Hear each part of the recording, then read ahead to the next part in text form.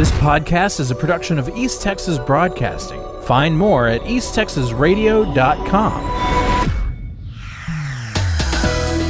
Governor Greg Abbott has sent a letter to President Biden requesting a presidential disaster declaration for counties in Texas that suffered damage during the ice storm earlier this month. The initial survey by the state shows that local government agencies have reported more than $63 million worth of damage to public infrastructure, including local electricity infrastructure. The governor's request includes Delta, Hopkins, Hunt, Lamar, Red River, and 18 other counties.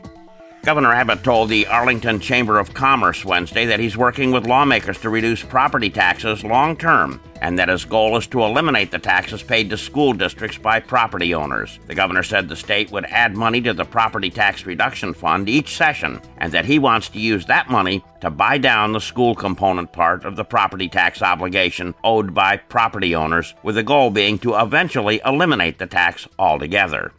Danny Deffenbaugh, former special agent in charge of the FBI field office in Dallas, has died at the age of 71. He was a certified bomb technician and oversaw more than 150 investigations. He was the lead investigator in the Oklahoma City bombing at the Murrah Federal Building in 1995.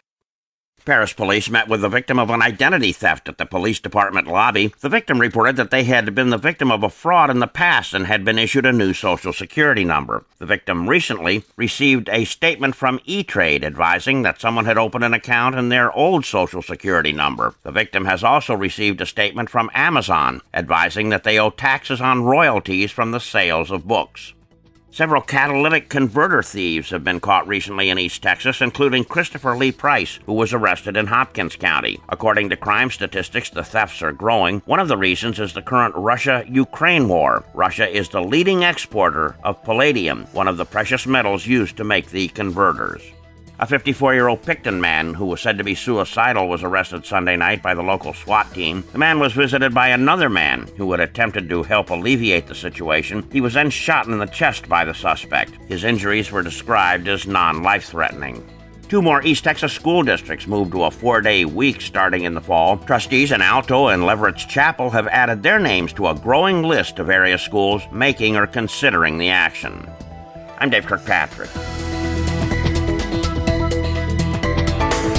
This podcast is a production of East Texas Broadcasting. Find more at easttexasradio.com.